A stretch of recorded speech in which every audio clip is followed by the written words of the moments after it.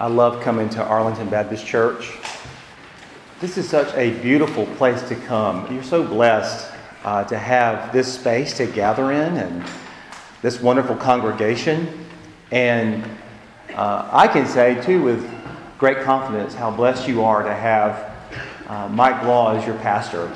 He has pastored me as a precious friend. I love Lisa, and the kids, and they have been very dear to us. I'll give you one example. A few months ago, my wife and I received a very hurtful email. And I texted Mike, said, "What are y'all doing tonight?" And I forgot what he said. And I just said, "Well, I wish you guys would come and see us." And about an hour later, he says, "We're coming." And they just cared for us. That's just Mike and Lisa. And I'm so grateful for them. And I could see just the Lord's hand on them in this work here. I just want to just encourage you that. What a wonderful service so far. Dan and the team have done just a faithful job. I want to thank you for that and the music, the beautiful singing this morning. Not many churches get what you get on Sunday. There's a lot of frivolous things, a lot of things done in the flesh. And already my heart's been helped by how you've been in the Word, praying the Word, singing the Word. You've had time in the Word in Sunday school. And so what an encouraging work of the Lord here at Arlington Baptist Church. Praise the Lord. Well, before I preach God's Word, I'd like to stop here and pray because preaching is really quite pitiful. We are so weak as preachers. And we need the grace of the Holy Spirit to empower the preaching, to enlighten His Word upon the congregation. Let's pray with you. Would you pray with me real quick? Our great God and Father, we come to you in the Son and by the grace of the Holy Spirit, opening your holy Word this morning in this assembly. And we ask for your help. Holy Spirit, you inspired the Scripture and you enlighten the Scripture, and we pray for your help. Help me to exalt Jesus. May the church, Lord, in their hearts see Jesus plainly this morning, and give us joy in knowing you, and give life to those who don't know you yet. We ask this in Jesus' mighty name, and all God's people said, Amen. Amen. Amen. I got to bring two of my boys with me this morning. They enjoy watching life hack videos. Are you familiar with those? About crafts, about cleaning and organizing, all the little tricks you can do. Apparently there's a website called lifehack.org. With no mention of the marriage covenant, they posted characteristics that you're in a committed relationship. I wanted to share with you a few of those things. They mentioned some strange things like you talk about bodily functions together. Just leave that where it is. They also mention, though, obvious ones like you spend significant time together, including each other in regular purchases, vacation together, going out of your way for one another, making decisions based on the other person's situation. Well, I want to ask you this morning, what do you know about being committed to something you know is worth it? Often we have to be convinced that what we commit to is worth it. Are you open to committing to something you know is worth it this morning? I mean, just imagine with me something so worthy of your commitment that it indeed would take priority over your work, over your family, your physical comforts, because it only enhances your approach to every aspect of your life. Today, some choose to be committed to what we call the now, right now. Power and pleasure are their ultimate goals, making the consumeristic mindset the way to fulfillment. Thoughts of eternity, death, thoughts of God are squelched by more work, more Netflix, more weekend adventures. And there are some who live for glorifying themselves today. They're committed to that. They're always working on their image with staged photos and self-promotion. They're building their kingdoms, forgetting that God is their creator. But are those commitments what we were made for? I mean, is that what you and I were given life to do? I mean, isn't life a vapor? Weren't we made for something more significant than those things? Well, John Mark wrote to persuade us of this reality in Jesus Christ. I want to invite you to take your Bibles and turn with me to Mark's Gospel, chapter 3. Mark's Gospel, chapter 3. You see, Jesus transforms our commitments. He prepares us to face death. He brings us into a family unlike any on this disappointing earth.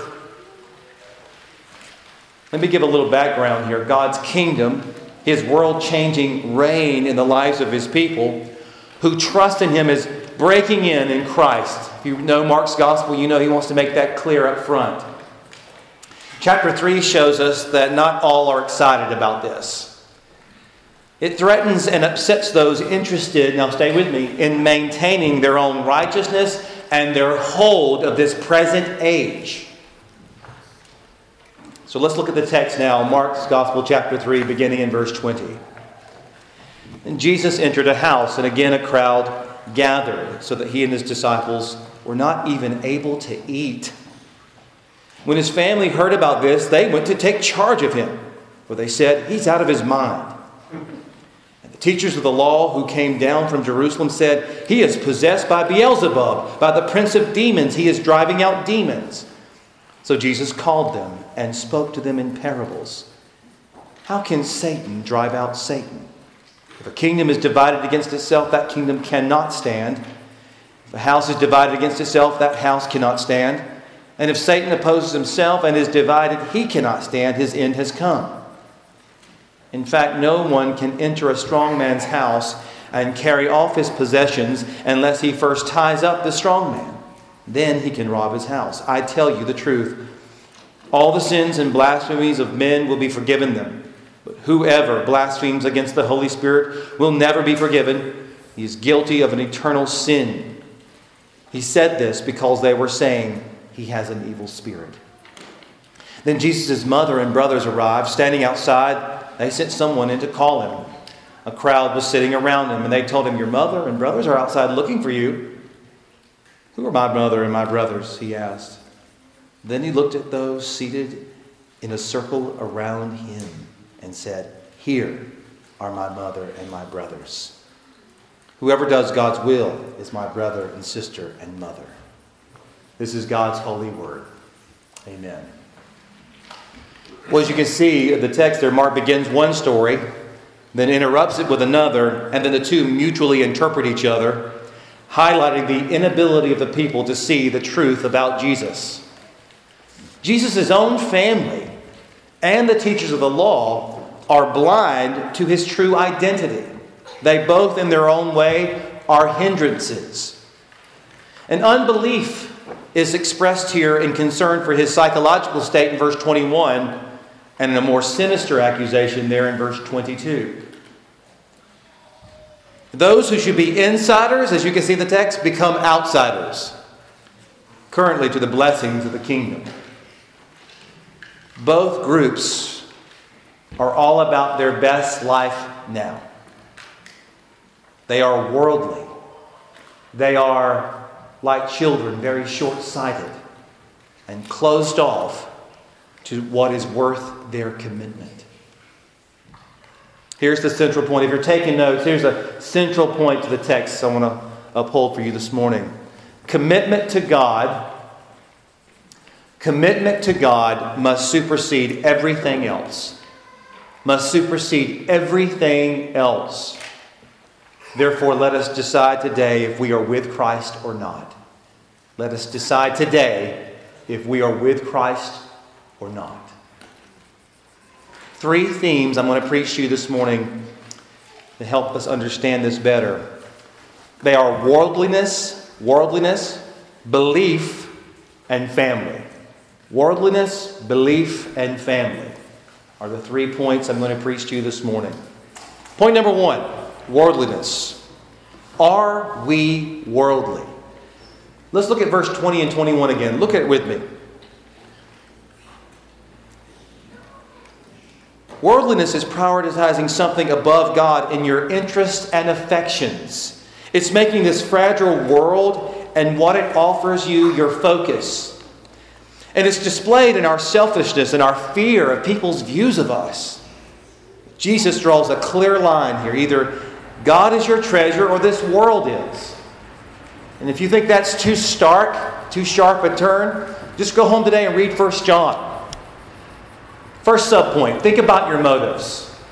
First subpoint here is think about your motives, verse 20. It highlights the consumer-oriented people there depicted in the crowd's behavior. They are on him like folks on a Black Friday sale. They are making it where Jesus and the disciples cannot eat their meal at the house they've entered. They don't grasp who Jesus is or what his mission is. They want Jesus to only make their life better now through health, wealth, and prosperity, to fix their earthly politics. Boy, I guess the Bible's still irrelevant, isn't it? I'm being sarcastic. No, they merely want him to serve those purposes. They don't see their need for his cross yet. They don't see their need to repent of their sins. To repent of your sins means to take God's side against your sin. They think, like many around us today, that their problems are on the outside and not in here. They don't see, like us all, that we're rebellious towards God. You see, some folks are only interested with Jesus as long as he gives them what they want. They, like us, have made their personal desires and emotions their chief end of existence. And so they forget they were made to worship God and exalt his Son by his Spirit. They may confess certain things about God, but their life tells the truth. And that is, God is dethroned for self. So you see the crowds here. They really are not interested in following Christ as they are in his handouts. But friends, King Jesus calls us to turn from the worship of self and to know life in him, who is so much more than this world. Second subpoint, think about your anxieties. Think about your anxieties. Verse 21. His family is ashamed of him. Jesus' own family is ashamed of him. Try to imagine the grief that Jesus felt by his own family's behavior here. I mean, traveling some 30 miles to Capernaum from Nazareth, they sought to seize him literally, saying Jesus was out of his mind. You see that in the verses. They cared more about what the religious elite and culture thought. Don't you hate it when you realize you need someone else's approval? Isn't that miserable when you realize I am captive to this person's approval? We can go to great lengths to save face with those who really don't love us. That's a miserable life. And Mark doesn't dress up the truth. I love how honest the text is. He's not presenting Jesus as someone who immediately impressed everyone with the idea that he was God. Nope. Even his own family thought he was insane, and they tried to save their own faces. Families can get messed up, can't they? You see, God's glory was not what they were first focused on here. If they had social media accounts, they would have surely put a spin on this situation. So, friend, where are you quick to conform to the world and slow to conform to God? Who gave you life? Who loves you? Where do we go to exhausting levels for everyone except God? You ever find yourself, why am I killing myself for this one and I'm giving so little to focus on King Jesus?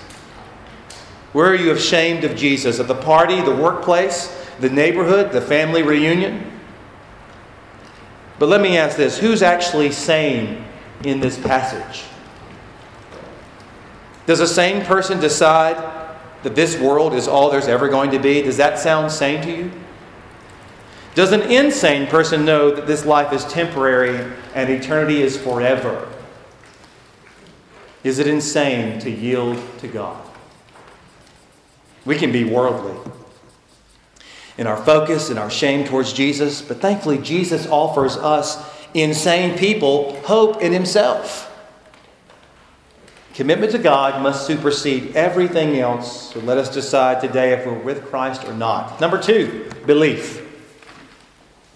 Are we believing? Are we believing? And I'm going to focus on 22 through 30. This is going to be the larger point. You see, the truth about our commitments, they begin to become clearer. They reveal more and more.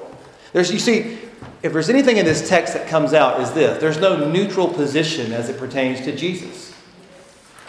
Either we will give glory to God or take up sides against Him. And now we see that aspect. Verse 22, consider your pride. This is the first subpoint here. Consider your pride. Verse 22, the scribes, the so-called, put this in quotes, experts on the law, come down. That's the picture in the text wants you to see this condescension. They come down from Jerusalem, condescending to the people's level. They have no interest in the truth, but only in their way of life. If you know Mark's gospel, they are worldly too. You see, many believe their position among their interest groups places them above God.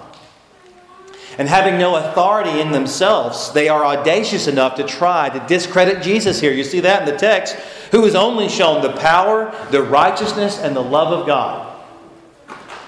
They want people to not take Him seriously. I mean, friends, isn't that what our culture, our own impulses tell us to do in unbelief and hatred of God? To not take Him too seriously today. We know there's commands of the Lord. We know His word is righteous and true. And yet there's that impulse to delay and to not take it seriously. Friends, when we sit in judgment of God, it won't be long before we say foolish things towards the Lord. That's what we see here in the text. When stupid things come out of our mouths, we can trace it to what we think about God. And often in my own life, this flows from a self-righteousness, just as it does these scribes here. And self-righteousness knows how to dress up words, doesn't it? But they really sound foolish, especially in the eyes of the Lord. I think we discredit God more than we realize. I think we do it when we grumble and live for ourselves because we begin to function in a way that seeks to dethrone God as judge. And we begin to judge the one who is holy in our unholiness and sin. That's the picture you see here unfolding in the scribes. Notice here, they don't deny Christ's power, but they impugn the source of His power. Rather than calling Him Son of God, they call Him a son of Satan. And by the way, the victims of demons are never harmed by Jesus in the Gospel of Mark. They're always set free. They're always given new life. You notice there in the text, Beelzebub exalted Baal. Baal the prince, lord of the flies, is a name that came to be used of Satan. And they refuse to consider what the demons know, that Jesus is the Son of God, empowered with the Holy Spirit to collapse Satan's realm, not expand it. Notice how they talk about Jesus behind His back, but I love it that He confronts them directly. That had to be a bit of an intense exchange. They're going around, you know about this guy, and then Jesus is on them, and He's ready for a face-to-face confrontation. Second subpoint here, consider the authority of Jesus. Consider the authority of Jesus in verse 23 through 27. Verse 23, Jesus speaks to them in parables, analogies. And what you see with this is the crowds don't judge the parables judge the crowds. And He asks the captain obvious question, how can Satan drive out Satan? Sarcastically, why is Satan attacking himself? That makes total sense. That's the tone here. And verses 24 through 26, illustrating using a nation or a family engaging in internal warfare, the end will be disastrous. And so their hypothesis is as stupid as it sounds. But let me pause here just for a moment as Jesus has taught us about a kingdom, a family, a nation that's in war with itself. That's a true statement. And church family, you got to remember that a divided family cannot stand. Satan is committed to causing division in the church, not to himself. So church members, look at all the unity you have together here at this church in your documents. Look at all you have in common at the cross of Calvary. Church members, you should loathe and abhor division over disputable matters. So if you involve others in the church in your beef about not getting your way, you are not following Christ. You are listening to the chief divider, not the chief shepherd. Back to the text, verse 27. Jesus reveals now Satan's realm is under attack. That's what's happening. The strong man is Satan, but Jesus is the stronger one. You see that?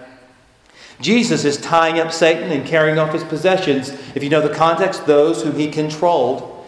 And Jesus did this by exorcising demons. And so Jesus frees people from demonic power. And this validates him. And those scribes know it's true. Now, you may be sitting here today and think to yourself, or maybe you're doubting there's such a thing as demonic presence, demonic power, and demonic oppression. Well, sometimes there are very visible forms of it in great acts of evil and violence that is unexplainable in our world. The media, for example, when confronted with, let's say, Nazi death camps, human trafficking, the Jeffrey Epsteins or the Kermit Gosnells of this world, often think that the problem was that these people were often underdeveloped, that their psychology had not reached its full potential. And they are slow to use the word evil and quick to use the term, you ever notice them say this? Barbaric. They can't bear the idea that there is a dark power in the world and they themselves might be subject to the prince of the power of the air, Satan. Well, friends, Satan enslaves people in all kinds of ways, but here let me give you two primary ways he does it. One is by misery and suffering, making us think there is no God worth trusting. And you can hear this articulated in New Atheism today. The other is by pleasure and prosperity, making us feel we have all we need so that God is irrelevant. One is to lead us to say God is evil. The other is to lead us to say God is not needed. And friends, no human has the power to resist him unless a mightier force restrains him. Jesus declares that he is that victorious servant of the Lord from Isaiah 49 who will rescue captives from the true cruel tyrant. Jesus is the promised divine warrior, the Son of Man, on behalf of God's people, leading a new and better exodus. He tethers the ruler of demons from claiming any of God's elect. And the term translated bind reappears in Revelation 20, the vision in which Satan is bound, preventing him from continuing to deceive the nations where God's elect are concerning the plan of God's salvation.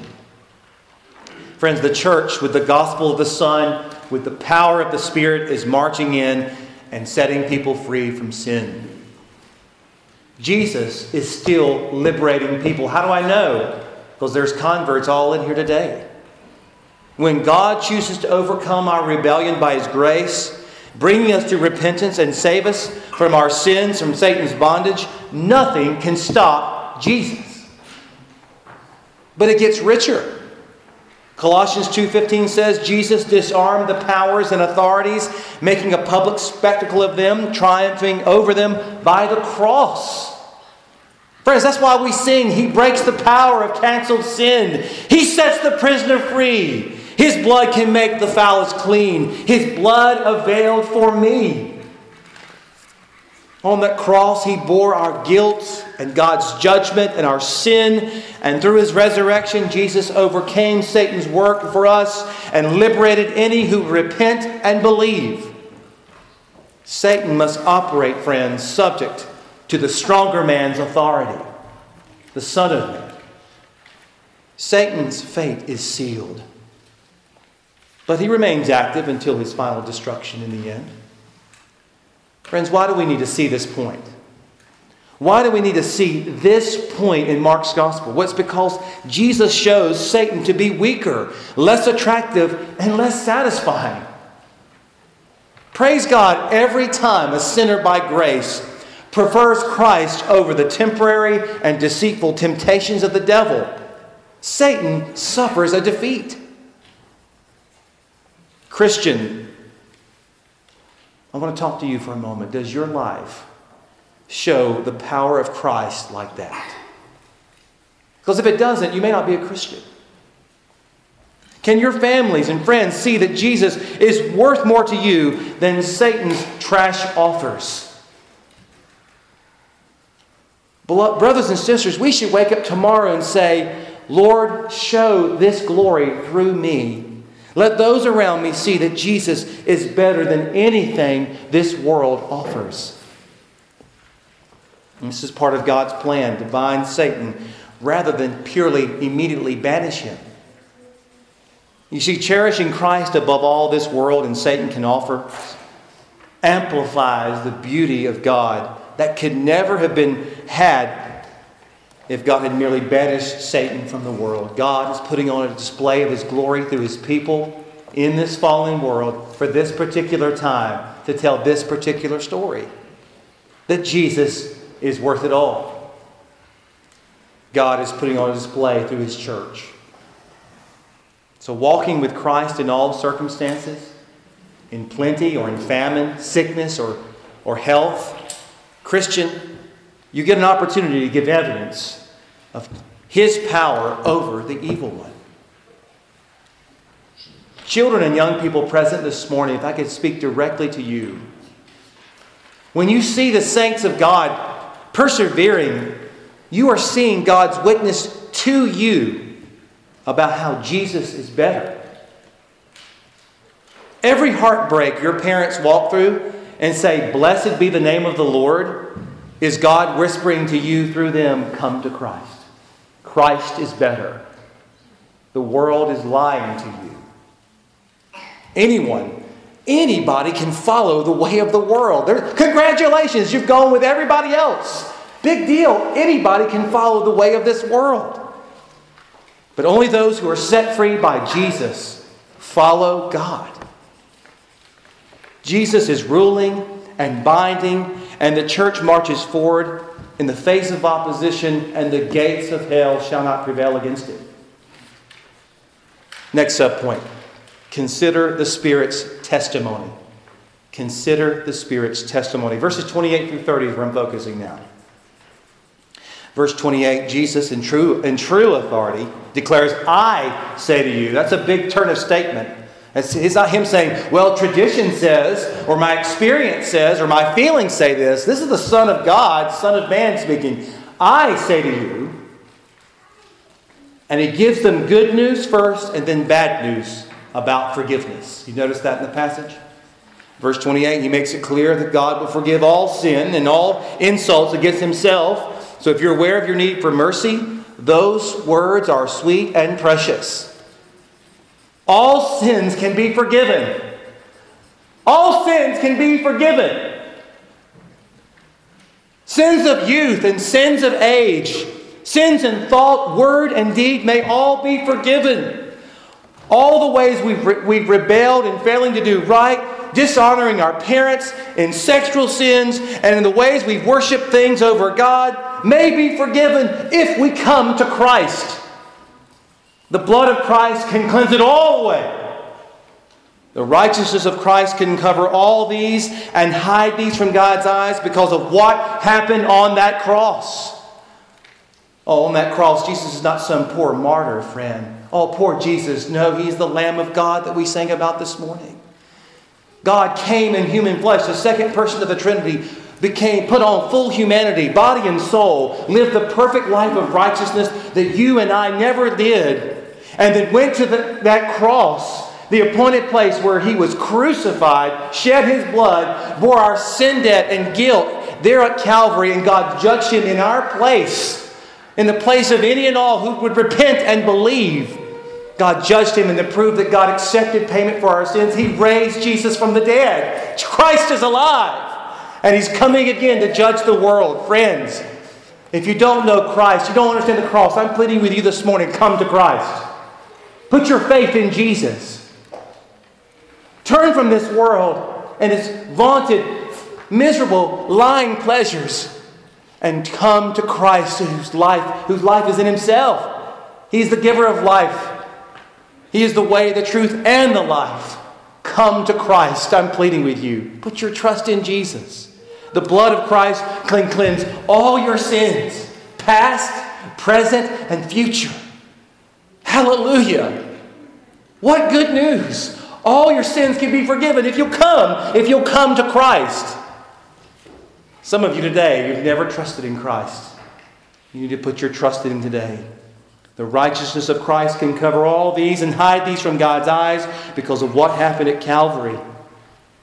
Jesus bore our sins so that we could be forgiven. When we put our trust in Christ, God gives us as a gift the righteousness of Christ to our account. We stand in Him, justified by faith alone. But then verse 29 gives sobering news. The blaspheming of the scribes makes it necessary for Jesus to tell them about limitations in regard to finding remission from sin, namely the blasphemy against the Holy Spirit. You see, blasphemy at its base level is insulting God. And verse 30 makes it clear how they were insulting God. They not only rejected God's grace in action, but ascribed it to the devil. The imperfect tense of the verb here could be translated, they kept on saying. It was a fixed attitude of mind.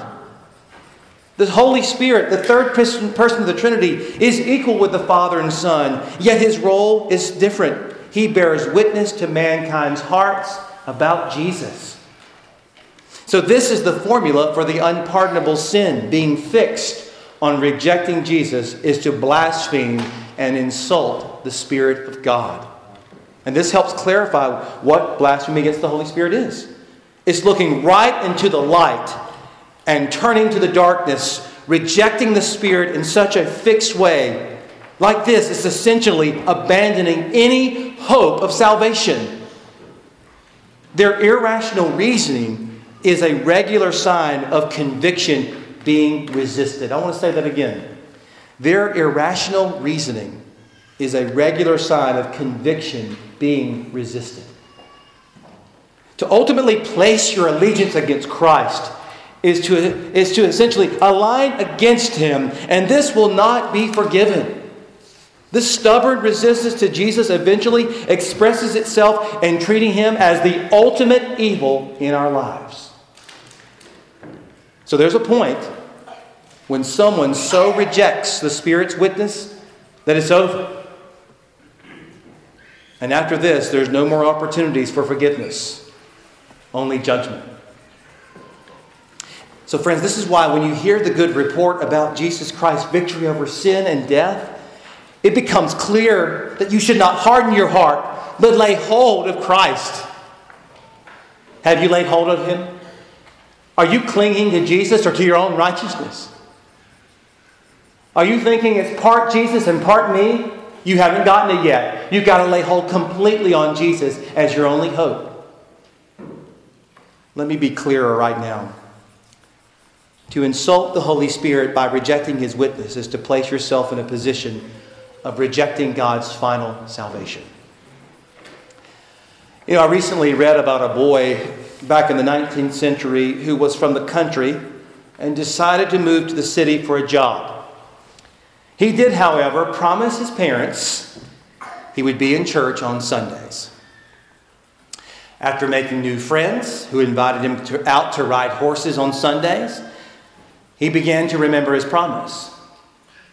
However, he eventually agreed to go with his friends.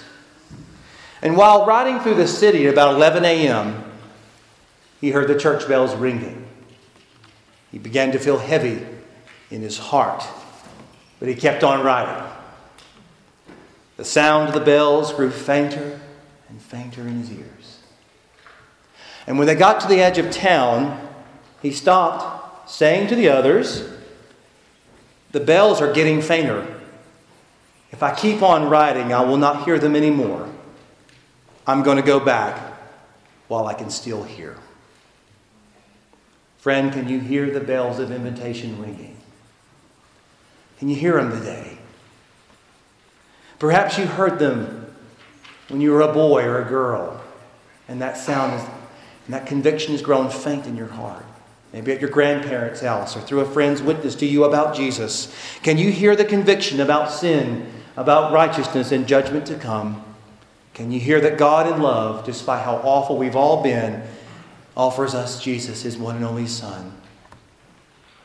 And maybe that sound is faint to you this morning, but the call is the same. Come to Jesus now while you can. Don't get into an unforgivable position. And if you want to talk more about this after the service, members all around you would love to stick around and talk to you about knowing Christ. I'll be available after the service. I know Dan will too. Dan, you're right, going to be here. See, Dan's going to be here.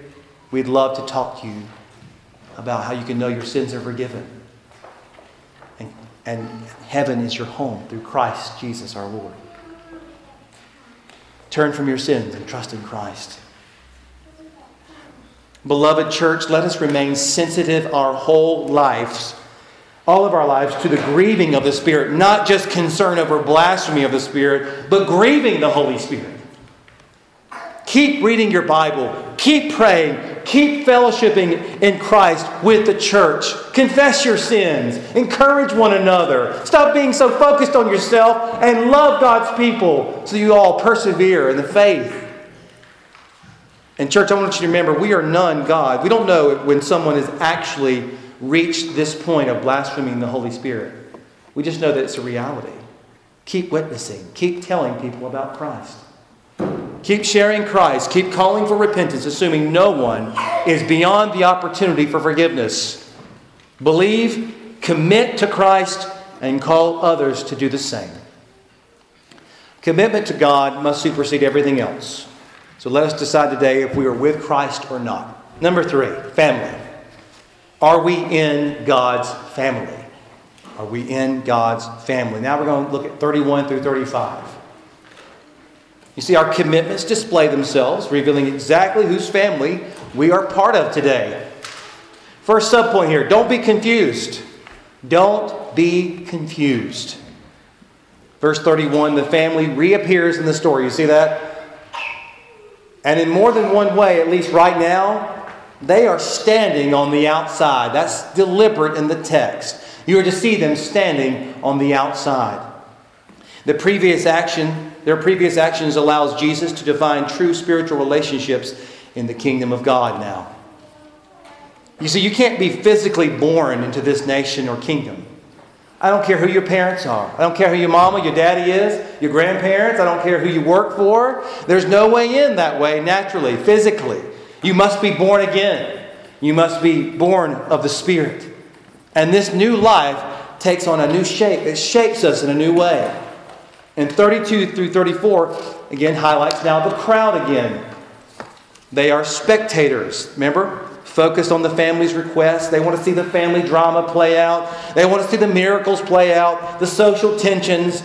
They are the worldly church members, if you could put them in a category. And so Jesus asked a sharp question to them. Who are my mother and my brothers? Who is my family? Who's my family? And he looked at those in the circle that were sitting around him. He said, this is my family. Unless you read 34 and 35 as deeply shocking, you haven't gotten the message. Some of you perhaps don't feel family ties that strong today. Maybe you come from a family, it's not big of a deal. Some of you come from family, it's clannish. There's this strange subculture that exists when you all get together, and it's intense, and there's this like strange loyalty that can kind of be imposed, and there's favoritism, and some of you are having PTSD as I'm describing family life right now.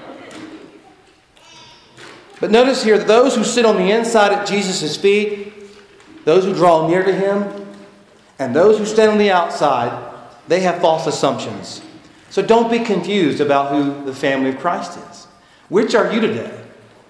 Church members, have you ever been to a family reunion and realized you don't have that much the fellowship you wish you had? I've been to those reunions. Why am I here? You ever been there at a reunion and thought, I should be doing something else?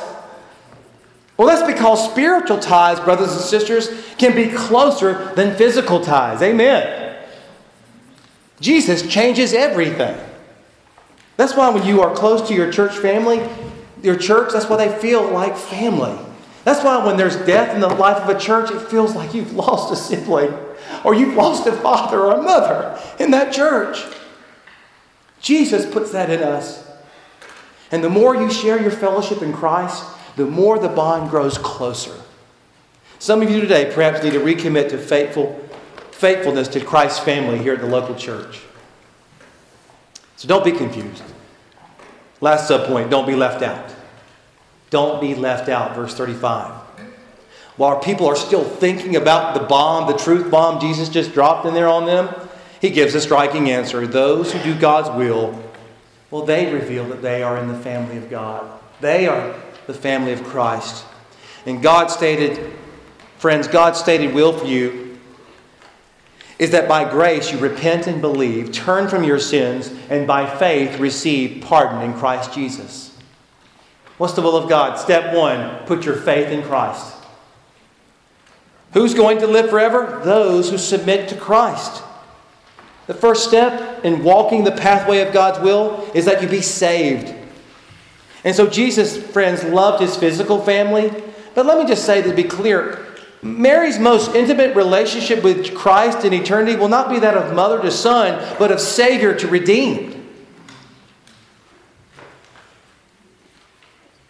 Friend, if you've never committed your life to Jesus Christ, you cannot expect anything at all from God. He owes you nothing except judgment. He's not obligated to you and I, even in the slightest sense. But we, being made in His image, are obligated to give Him our worship.